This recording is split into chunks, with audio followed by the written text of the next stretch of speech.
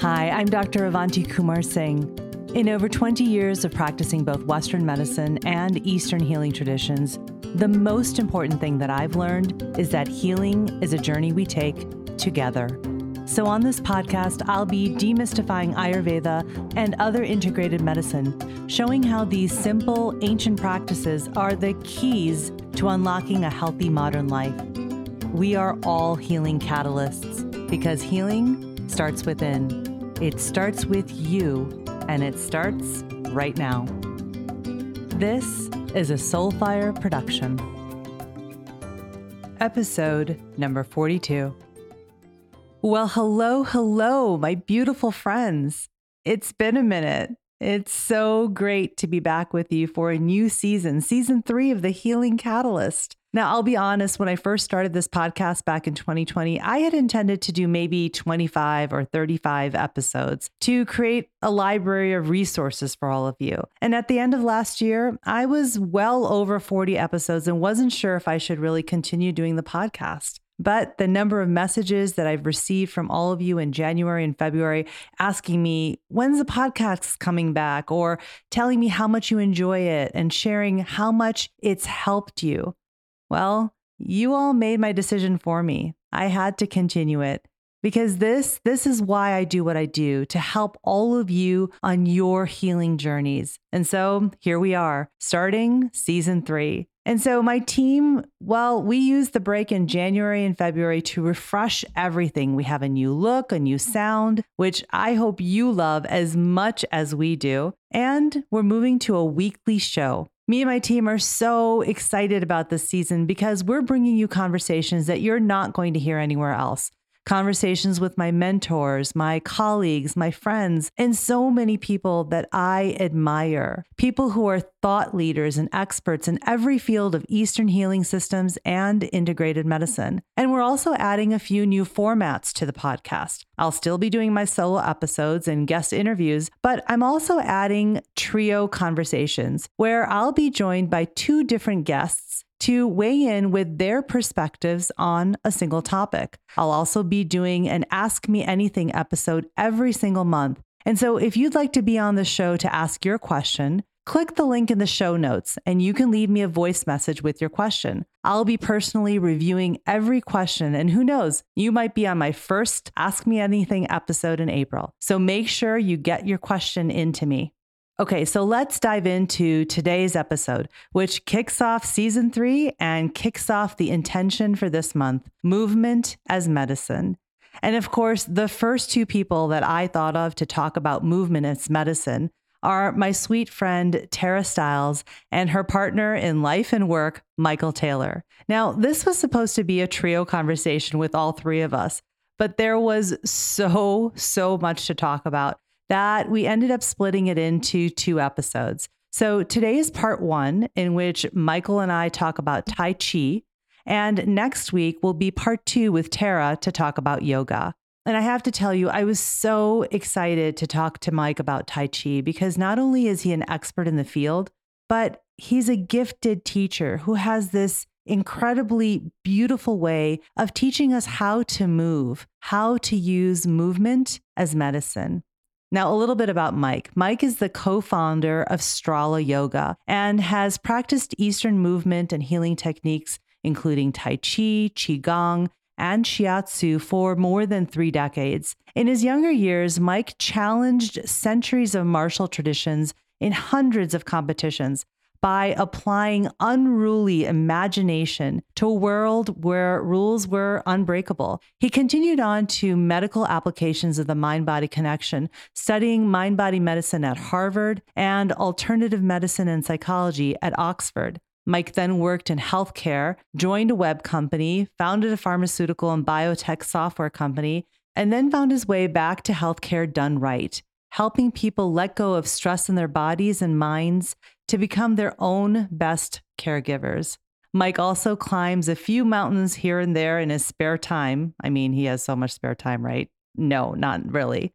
And he's married to Strala co-founders Tara Stiles.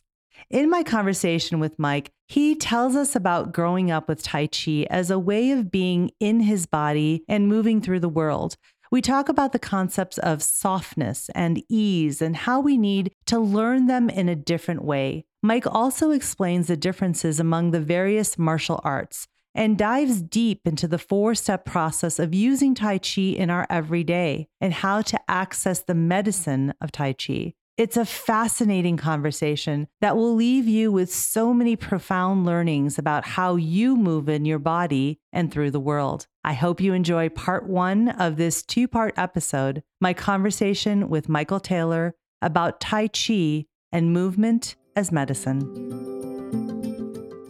Well, hello, Mike. How are you? Everything's good. It's great to be here. Thank you so much. Thank you so much for doing this for me. I feel like I coordinated this through Tara, but thank you for saying yes. I really appreciate it. I'm so excited to have you. No problem. Everything goes through Tara. She's the boss. So, I am so excited to talk about Tai Chi, which is your expertise and something you've been doing for so many years. I'm so fascinated by Tai Chi. I don't know enough about it. And I think that it is such a profound healing modality. And so we'll get all into it. But, I really wanted to focus in this month in the 3rd season of the podcast to talk about movement as medicine. And I know that Tai Chi is so much more than movement, which I know we'll get into. But before we jump into Tai Chi, I'm really curious, how did you get into Tai Chi? I've read a little bit about you. I did some research. Of course, I do that on everybody. And I've heard or read that your father and your grandfather did Tai Chi, and that's how you got into it. But can you tell us more about that journey? Oh, sure. Well, I had weird parents, right? Didn't we all? Yeah, okay, fair enough. I was homeschooled in my early years. And I think, often when I hear from people about, be careful about homeschooling because you'll miss this, and that. Like, you're right. I did miss that, but then also you gain this, that, and the other thing. So I think one of the things I gained was maybe having a broader curriculum and more opportunity starting when I was very young to just go in whatever direction. And yeah, you're right. Back then, the direction that was most appealing was I just thought my grandfather was awesome. He was this Navy captain who had a long career with the Navy, and I just wanted to know everything that he knew. And my dad also was helping along the way with that, and I think that's how it all began and grew for the first many years. And so, why Tai Chi? I mean, was it something that they had practiced? Like, where did that come from? Sure. Well, I would say when I was a kid, if I was learning Tai Chi, I didn't know it. So the ways in which I learned Tai Chi were, okay, there are some really good foundations for how to use your whole body to your advantage. When I was a kid, I wasn't huge, still not the biggest person in any sport that I've played, but learning to use every part of me, helping every other part, became a big focus. And kind of without knowing it, that would be another way, maybe a Western way of describing harmony, a word you'll hear a lot in Tai Chi and Qigong. So without knowing it, I was learning the foundations for how to navigate through pretty much everything in a Tai Chi way. And that was I think I wouldn't say it was a sneaky way of learning Tai Chi, but I think when I was a kid, and most kids I've seen, they're probably more interested in learning Kung Fu or, the things that they see on TV, in the movies, and the things that there are usually classes for kids that are a bit more active, a bit more athletic seeming, at least from the outset. And so I think if I had been shown a group of people all moving very slowly in a field. That image we all have of, oh, Tai Chi, I need this. I had seen that when I was 8. I was like, that's the most boring thing I've ever seen. I want to kick and punch and run. And so I think the way that I first was getting into these foundations was, okay, whatever you want to do, here's a way to make it better. And so was that something that your grandfather practiced or your father practiced? Like, I'm so curious how it's such a unique way of thinking about things. And at such a young age, or to be taught that way, that's coming from somewhere. So tell me about that. Sure. And yes, I just got lucky, had the right relatives and the right friends along the way. Mm-hmm. And so they had already been practicing Tai Chi. And so they just basically passed it down to you. Pretty much. And I'd say I've learned with different people in different decades. As you said before, that this has been a long road. Mm-hmm. And with some of those people, Tai Chi or Qigong or Gong Fu were more, hey, these are the foundations, which actually oftentimes we say Tai Chi. Tai Chi is 800 years old, give or take. Qigong is more than 5,000 years in the making. And so often when we talk about the foundations for how to move and how to navigate around relationships with yourself and relationships and connections with other people, that didn't originate in Tai Chi. It originated in Qigong. And then Tai Chi bringing in martial and healing applications are very much on both ends building off of what was developed for a much longer period with Qigong.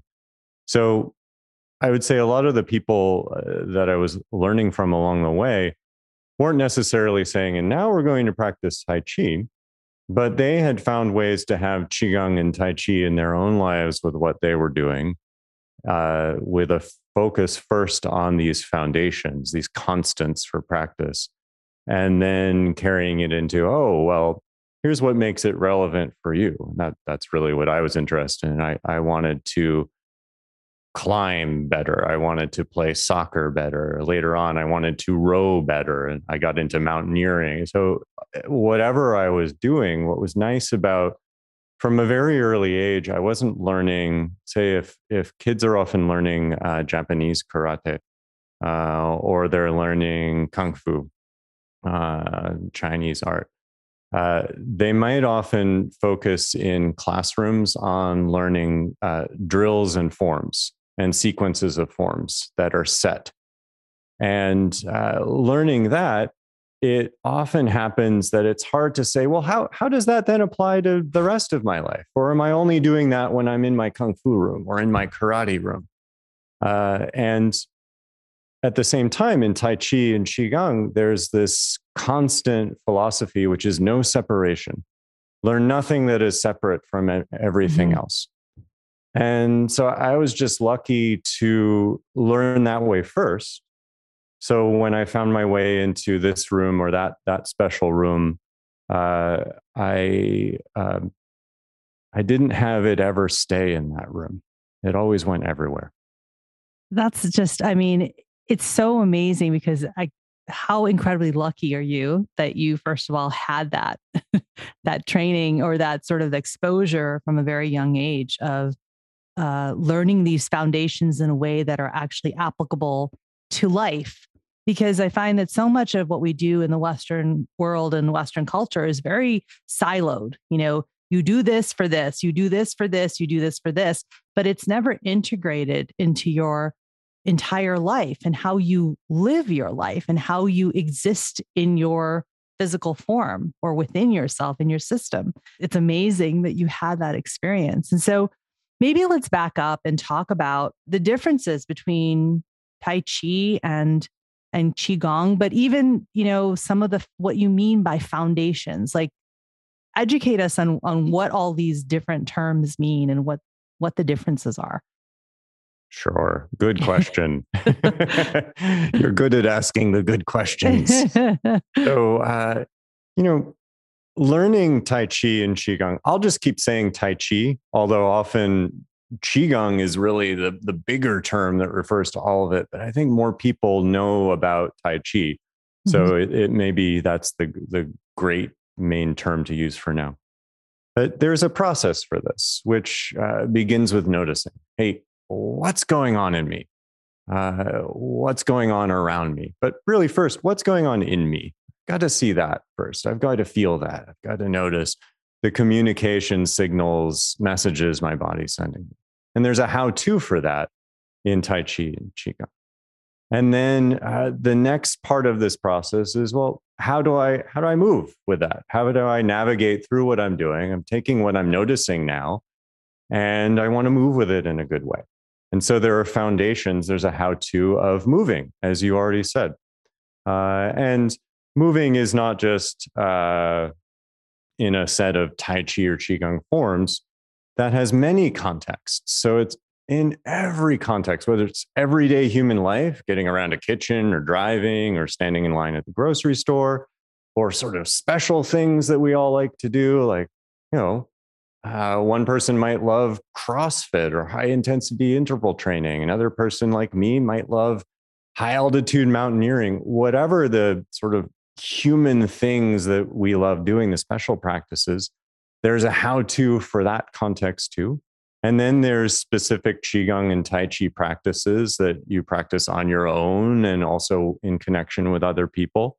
And then there's martial and healing applications. So there's many contexts for this movement. And then the third part of this process is you're hearing the messages, the signals. You're connected to the signals that your body is sending you and your environment is giving you. You're moving in a way that's harmonious, that's helpful for you there. And that signal plus movement leads to a transformation.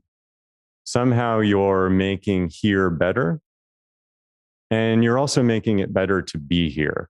And I know that sounds like a bit of double talk, but it's kind of cool. They're two really little bit different things. I could tell, just through your body language, I can see you like, yes, I get it. Yes. So I hope that makes some sense. Yes. And then the last part of that process is repeat, because we're never done with that. And it's never a binary. Oh, well, I'm hearing all the messages and I'm moving wonderfully and transforming wonderfully, or I'm not. We're always somewhere in a circle there. Okay. So many profound things that you said just now.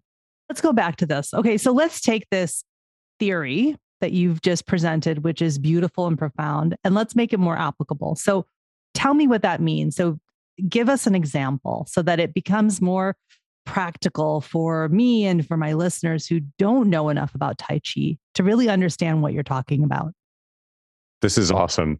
You sound like Tara. Like, so what, Mike? I love it. So yes, each one of those categories in the process, the notice, the move, the transform, repeat, has a set of how-tos that you'll find in Qigong. And they're big.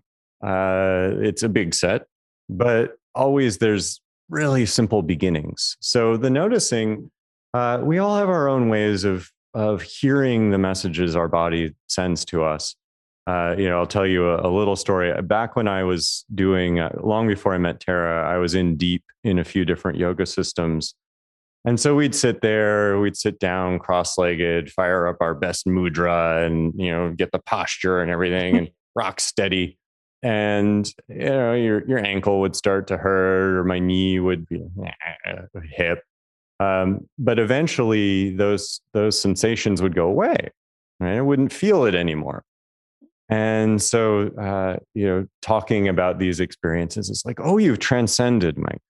That's what the guru in charge would tell me. Oh, you've transcended because you are not this body. You are not those messages. You have now progressed to a higher state, your true state. And of course, for you with your medical background and anybody who's studied a little biology, that's not transcendence. That's just when you ignore pain in your body, that loop stops firing eventually. It's your body in normal language. oh, you're not interested in that message. Okay, I'll stop sending it for now. Mm-hmm. Until the imminence of a greater level of harm presents itself, and then I'll come back and try again. Exactly. This is your body talking to you. Mm-hmm. And so that's the beginning of noticing in Tai Chi and Qigong. It's okay.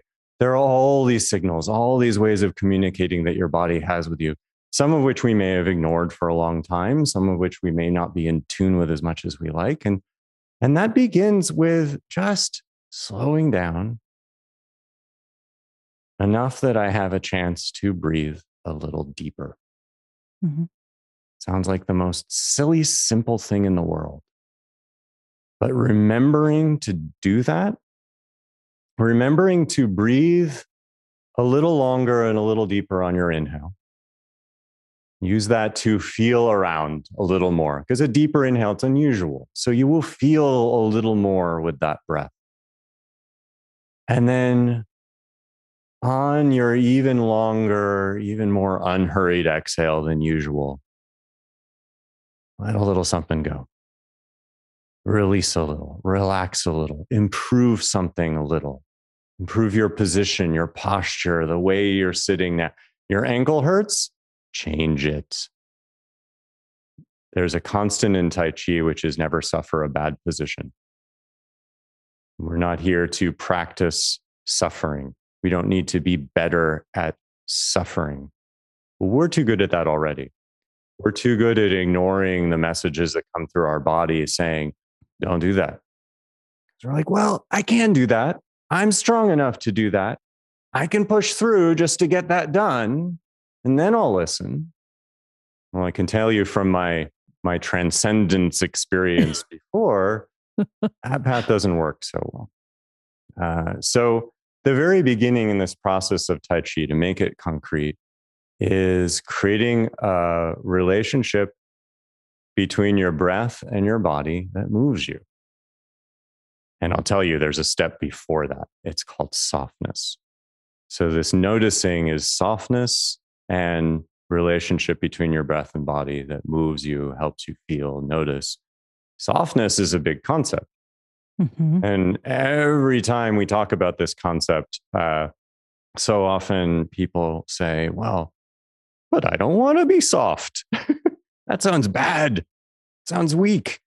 Mm-hmm. Yeah, there is this concept. Softness it's being a pushover, somehow not standing up for what you want or going for what you want or what you believe in. And so it's a word that needs to be learned in a different way. And sometimes people, when traveling around with Tara, people will say, well, in German, there isn't a good word for that. Or in Spanish, there's not or whatever language, because with us, it means a not so good thing. And really, in all the languages, there's always this challenge of, well, how do we understand? And maybe it's not with one word. So softness in a Tai Chi or Qigong context means bendable without always bending, movable without always moving. It means that I'm not so rigid that I get in the way of myself. And you can interpret that and use it literally. I'm not holding tension and locked up muscles and flex muscles and locked up joints that prevent me from moving even before I try to move. And then it's also figurative. I'm not locked in my mind so that I'm immovable. You want to be movable so you can be moved. My mind is exploding, by the way. Just want you to know, like my brain is exploding. So keep going. Anyway, I'm listening. Whew, wow. Okay. It's a big practice, right? It's a big practice. And, what I'd say is, so there's softness, there's practices for softness in Qigong and Tai Chi. There's practices for creating this relationship between your breath and your body in Qigong and Tai Chi. Even when the concepts are mind-blowing, and even when I sometimes I'll take these concepts and I'll be like, what was I doing for like 10 years or longer? I'm embarrassed to say to you the real number that came to my mind. It was longer than 10 years, but it's so even when it's mind-blowing and even mind-blowing positively, it's like, wow, well, what about the next 10 years? Right. what's beautiful about the mind blowing in these concepts is the practices are simple. Yes, they are. So if you've ever taken a sharp inhale when you're surprised, guess what that sharp inhale did? It lifted your whole body as a whole body. Or when things aren't dangerous and you just need to relax. Mm-hmm. You've gone, ah. Guess what happened to your whole body when you did that like a human being instead of how I was taught to practice in some rooms? Your whole body would move together with your breath. There would be no part of you that was rigidly separate or holding some idealized form or position.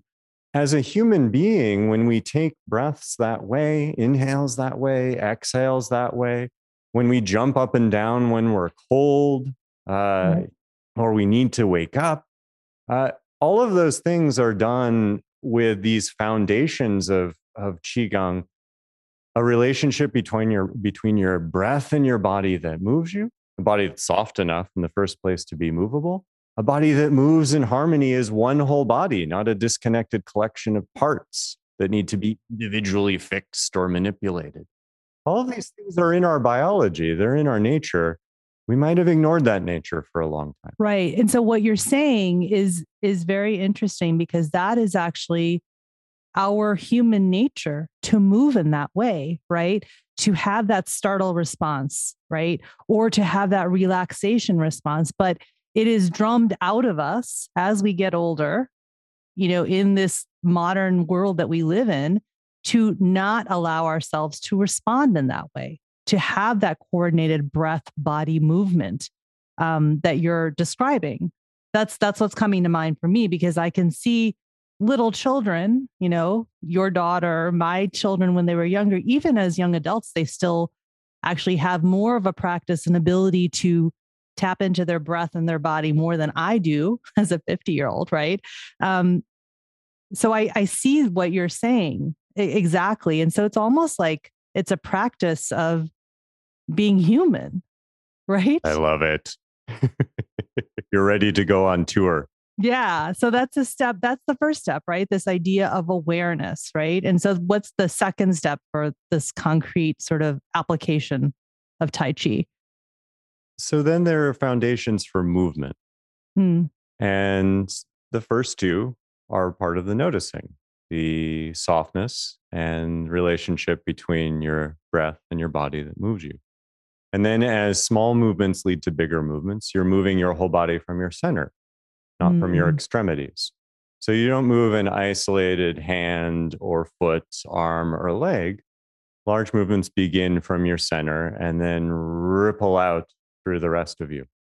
If you take a rope and you kind of just hang it, suspend it from one end, and then you jiggle the rope, you'll see a sine wave develop down that rope. You'll see ripples go down that rope. And then if you take your hand and you clench it around the middle of the rope, you've created a block in the rope. So there's a bit of rope above your hand and a bit of rope below your hand. Let's say I'm doing that with my left hand. And with my right hand, I'm holding the top of the rope. And I start to make that jiggle of the top of the rope, but my other hand is in the middle of the rope. That wave will only go down to my hand that's blocked the rope. Right. And then below that hand, no wiggle. There's no wave propagation. This is high school physics. So what you want in Qigong and Tai Chi, and maybe as a human being, when you start your effort from one place, you don't want to have a bunch of blocks of wave propagation in your body.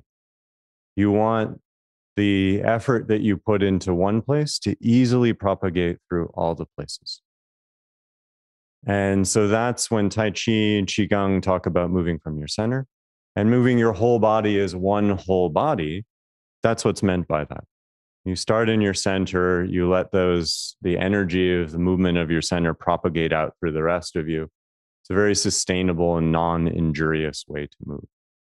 Then there are a number of other foundations. There are everyday human foundations, like using momentum or opposites, going a little left to go right, back to go forward, up to go down.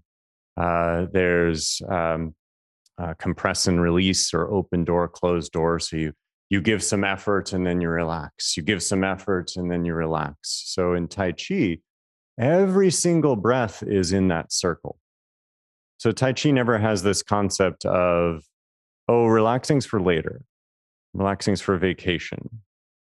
Push through, get it done. We'll talk about that thing later. Every single breath, every single circle in Tai Chi is you're giving some energy to yourself and what's around you, the connections you have around you. And then every exhale is releasing, relaxing, letting go. Even if you're in the middle of a challenge, even if you're in the middle of a conflict, there's always that. Right. So there are foundations for just human everyday things. And then there are foundations for how to move through more specialized contexts.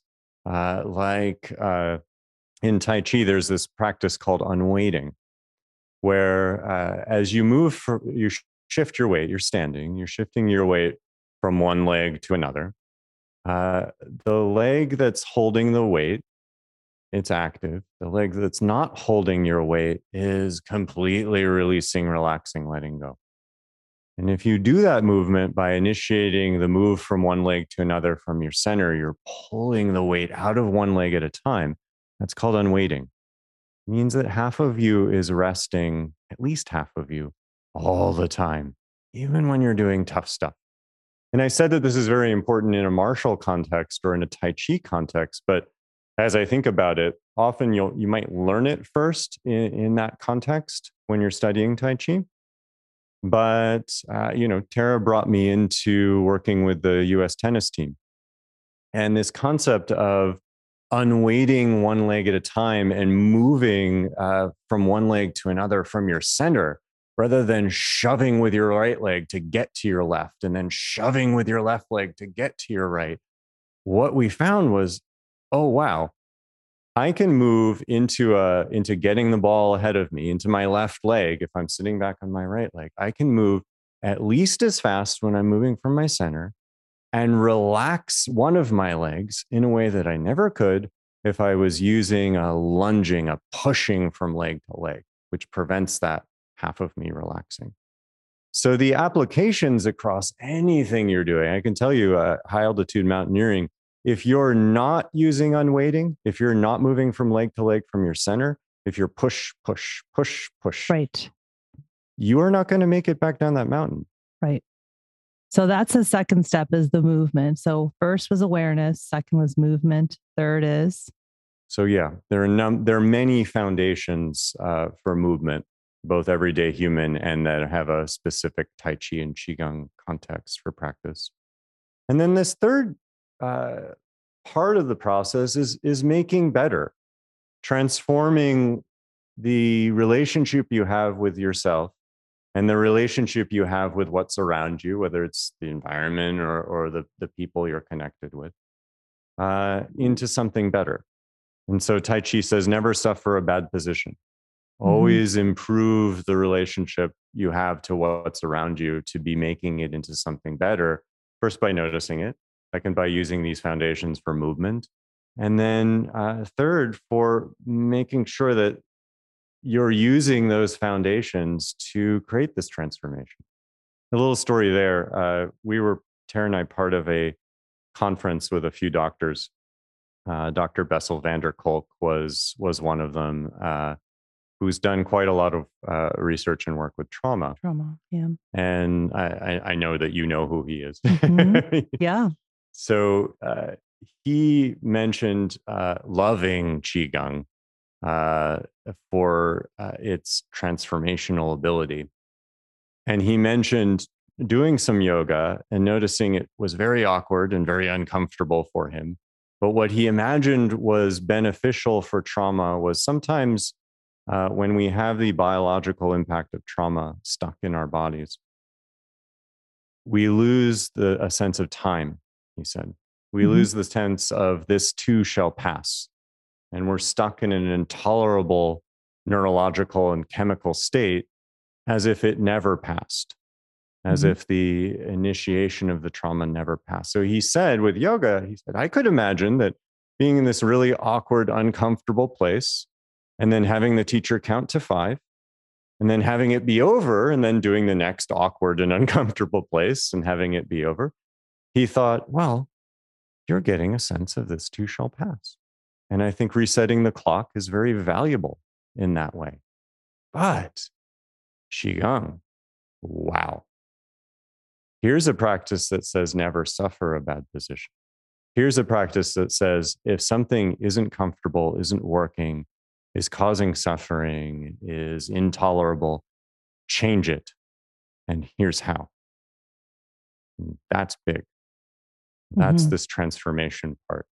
You're always using these practices to make where you are better in a big picture, not just for you, but there are no lines in Tai Chi. One of the constants with Tai Chi is every line you turn into a circle. Never meet force with opposing force. It's never just you. It's always everything that's going on around you. Everything is here for you when you see it and you work with it in this sustainable way. So I think that's a big part of what I love about Qigong and Tai Chi, and also why Tara and I together in transforming yoga brought these foundations for moving this process of noticing, moving, and transforming into a really wonderful set of forms, but that at least the way I was learning it for 15, 20 years said, suffer a bad position. The truth of existence is suffering. Let's get better at suffering. Mm-hmm. And from a medical perspective, that's a terrible idea. Yeah. It's not what we want to do. No, because we're just putting ourselves into more chronic stress response, which just, it has every physiological, manifestation. It's sort of like a domino effect that happens from there. So what you're saying with this idea of transformation, of never suffer a bad position, is when you have that awareness, you have the movements, the foundations for movement from the middle and all these different concepts that you've talked about. But then to basically the transformation piece is adjusting. So even if that movement, if it causes suffering, you adjust it and then you start back again. Is that sort of what you're talking about? Yes. Okay. So you're always seeing what you're doing, and there's a measure. There's is this working? Mm-hmm. You're making me think about this in a new way, which is really cool. It's is this working? And it makes me think of my dad. He was a MIT PhD in math, and the way he picked the field of math that he would study is, at the time, it was the field of math that was considered completely impossible. So that's the one he wanted to do. And he always said, "Oh, that's fine. But what I love about math, there are elegant ways to do what you're doing and less elegant ways. But there's a right or wrong. There's a feedback that you get that says this is working or this isn't." And that's a beauty also with these martial and healing arts that we're talking about with Tai Chi and Qigong. You get immediate feedback of this is working or this isn't, especially as you carry what you're doing in connection with another person.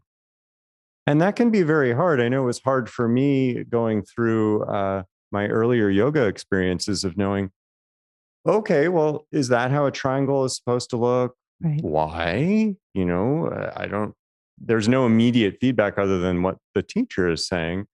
Is that how a warrior two is that alignment? Getting into a warrior two and then fixing one part at a time until all these individual parts look like they're in the right place. It seemed a little bit what my dad would call an English paper. I guess the teacher is going to tell me if that's good or not, but he never liked English very much, and he loved math. And I think what's beautiful in Qigong and Tai Chi, you can practice all of this on your own. But when you carry this into connection with another person, you get immediate learning feedback about what actually works and what doesn't. So talk to me about that. What you mean by that of the feedback from another person?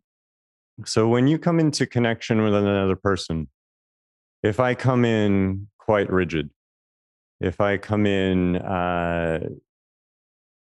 using the strength of my arm or the strength of a leg to make this connection, if I'm not coming in with my whole body soft, my whole body movable so I can be moved, my whole body in harmony so it can move first me in harmony with myself, and then me forming a harmonious connection with another person.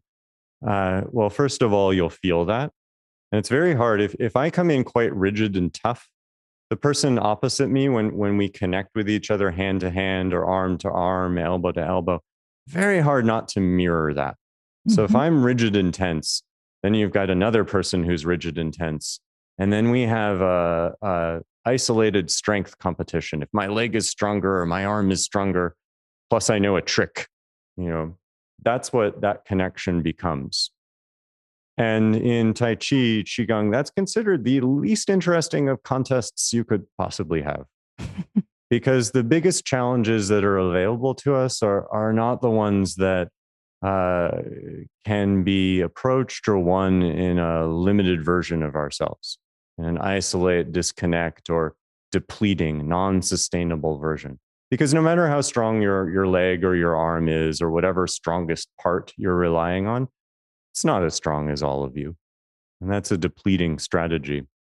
And then from there, you try to start moving with another person in connection. You're going to feel right away the difference between moving well and not. And then as you carry this into a martial context, as my teacher for many decades said, Mike, you're going to get your butt kicked doing that. Mhm. So the immediate feedback is it just doesn't work. And in Tai Chi, if there's any rule in open connection or competition, it's you're preventing the other person first from hurting themselves. That's the one rule, if there's one rule. So this isn't about butt kicking. It's about learning how to use these foundations consistently in any context. So you have them consistently in any context. But when you practice them in a martial context in Tai Chi, you get this immediate feedback from another body about what works and what doesn't. Am I disconnecting? Am I just trying to do something to you with my arm? Or is it all of me that's connecting with you? Am I getting tired in one leg? Ooh, if I'm getting tired in one part of me faster than the other part, I don't have harmony. I'm using isolation and disconnection rather than all of me, every part of me helping every other part of me equally in on the party. So as you learn these foundations and you learn how to notice and work with the messages your body sends you, you will feel and see, especially in your connections with other people, and then also in your own practice, what works and what doesn't. Yeah. And so, what's so fascinating about what you're saying is that it moves beyond the the realm of physical connection with another human being. It's also emotional, spiritual, energetic connection with others. Because, for example, you and I are on Zoom right now doing this podcast, right? And we have our video on. And if I had come I've never met you before in person, if I came into this interview with a very rigid energy, right? With not a soft energy, with not a sort of one that was willing to connect with you, your response would be mirroring my energy. So it's for me, it's bringing up so much about just how human beings interact with each other and exist in the world. You're right. You're absolutely right. If I said to you, I'm very interested in all that you have to say, and I really want to learn from you, but you saw that my muscles were flexed, my Right. legs were locked. I was very much bracing for impact. Hmm. Right. It would be very hard to be much different from that. Right. We could both try, and that's part of teaching Tai Chi. It's also as a teacher, part of what I think you've highlighted maybe the hardest thing. Part of what you're learning is how can I not mirror the bad stuff? That's super tough. The fellow that I practiced with for about 40 years, he's over 90 now. He could do it. I'm not there yet, Hmm. but Yeah. working on it. Yeah. working on it. But that's part of, it's not even when you come to practice Tai Chi with someone, you're not even looking to be different from another person. You're looking to get feedback from each other right Right. away about how am I? Right. How are you? And often you see yourself reflected through another person a whole lot faster than I can see me Yes. on Yes. my own. Because in this example, if I had showed up that way and then you responded back to me in that way, if I'm aware enough, I'm going to make an adjustment and say, oh, that's not going to work. You need to soften yourself because this is the experience that Mike is having.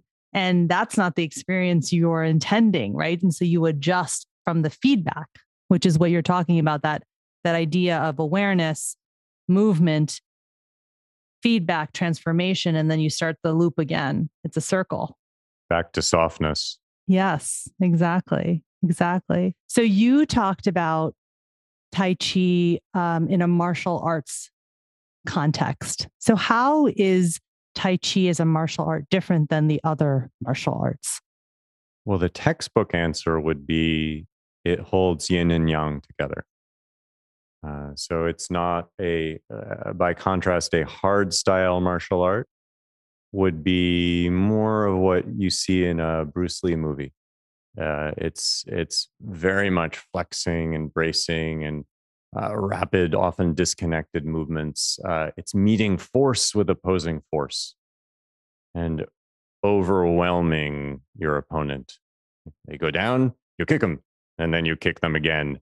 Mm-hmm. That sort of thing. Mm-hmm. I think in the Karate Kid, it was that hard style martial art that was in a bit made fun of. But wonderful aspects of practice for discipline and accomplishment, and there are good things in all of these practices.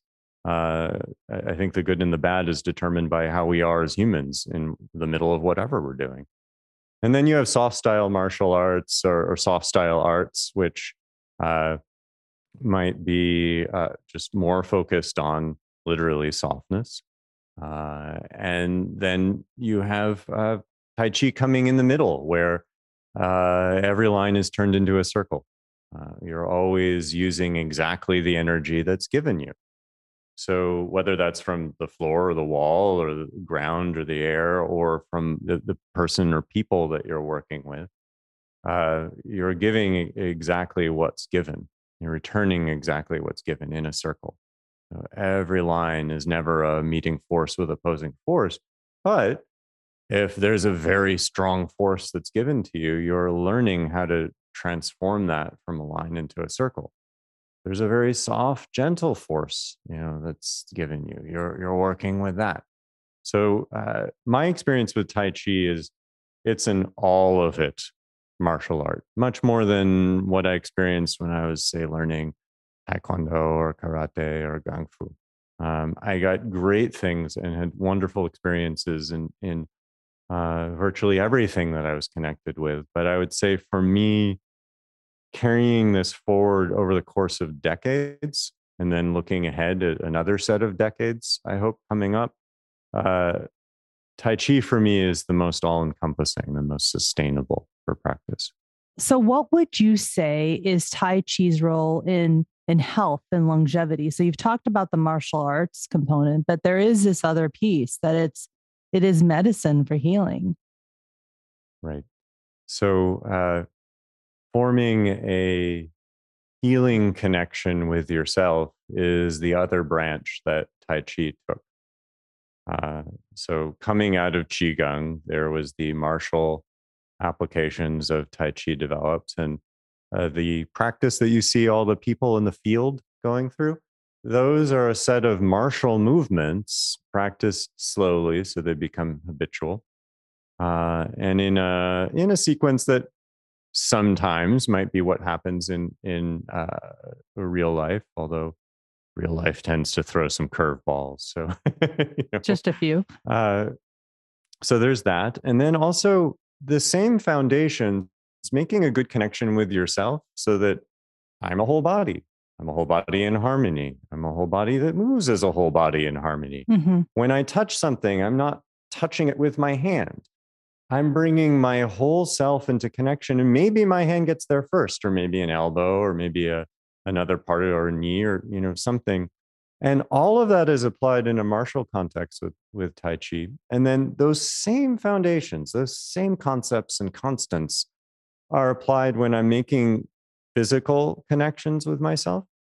So if I'm rolling through some of the qigong practices, for example, and I'm connecting with different meridians, I'm never connecting with a set of, it's as if my fingers are a set of tools that are coming from somewhere else and coming down to do something to that part that needs help. It's always much more, well, how can I get all of me to be one, all of me? And the connections I make are whole body, whole self connections. You learn that to do that. You learn to do that with yourself. And then it gets more complicated when another person is there. Because even more than wanting to help yourself, oh boy, you want to help that other person or those other people. So it's very hard not to then take the knowledge and the techniques and wisdoms and practices and do them to someone. But that's a line that has an endpoint. And so part of the point of Qigong and Tai Chi practice is continually be in these circles with how you connect with yourself, circles around, and is the same as how you connect with other people, one at a time or many at a time. And there are a few techniques that are specific when you bring in a martial or a healing context, but 90% of it, probably more than 90% of it, is in these constants for how do you make good connections as a whole you in harmony. And rather than do something to someone in a line when you're trying to heal them, create a circular exchange that helps people, just like in martial, helps people learn about themselves, hear themselves, and be able to respond to what they're learning and hearing in a way that's not in the way, and that helps when they need help. Yeah. Because the data is there too. I mean, I know a lot of my listeners, they want the science and where's the data. And I know you've been very involved in some of that in mind body medicine. And so, a couple things that you could tell us about sort of the science of how Tai Chi creates healing and longevity. I mean, we've talked about the theory, which is very real, but beyond that. Sure. So, those studies have been difficult to run, as you know, just like studies on yoga. But also, as you said, the results have been very strongly positive, much more so than for yoga. In part, I think because studying yoga is like studying the effects of eating food on human beings. Right. There's so much variety, and Right. it matters. And often the scientists don't know this because they're not subject matter experts. Right. So they get confused by the noise in the data. But that's because what they're studying has so much variation within it. Well, maybe with Qigong and Tai Chi, it's still human beings practicing all this. So there's still variation, but not as much. So that's a part of what's going on in the studies of Qigong being so strongly positive. And then the how, you mentioned the relaxation response earlier. So I know you know who Dr. Herbert Benson is. And I got to study with him back when he was coming through Harvard a long time ago. And in many ways that kept this ball rolling for me. There seems at the very beginning to be something to being soft enough rather than rigid that you can hear what there is to hear and move with what there is to move with, both inside of you and around you.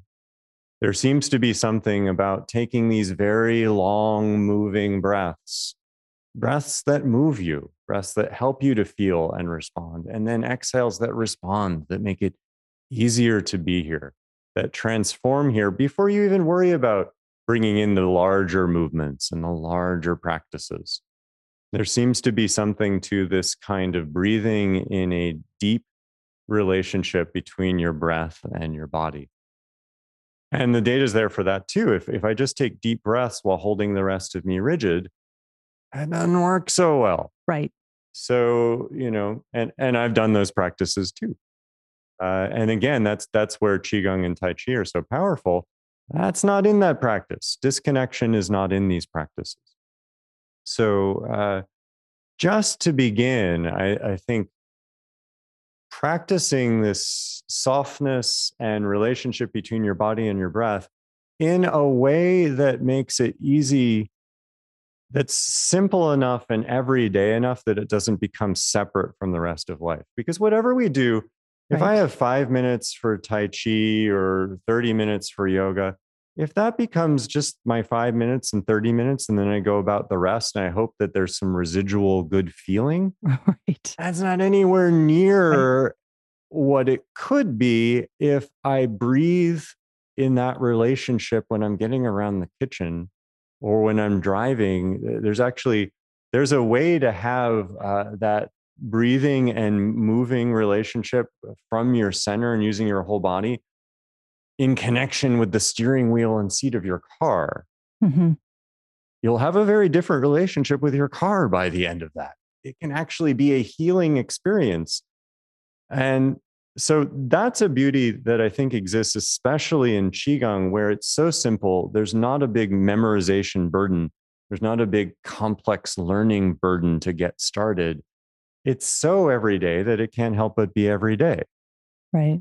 Right. And so this comes back sort of full circle to what I really had started this conversation with, which is this idea of movement as medicine. And what you're describing is this way of being within yourself in your physical form, but even energetically and spiritually, but not just in that 5-minute, practice of Tai Chi, but in how you are existing in your life 24/7, right? And that's the medicine in Tai Chi that you're talking about, which is profound and beautiful. Yeah, I'm kind of blown away, and I don't even know what to say.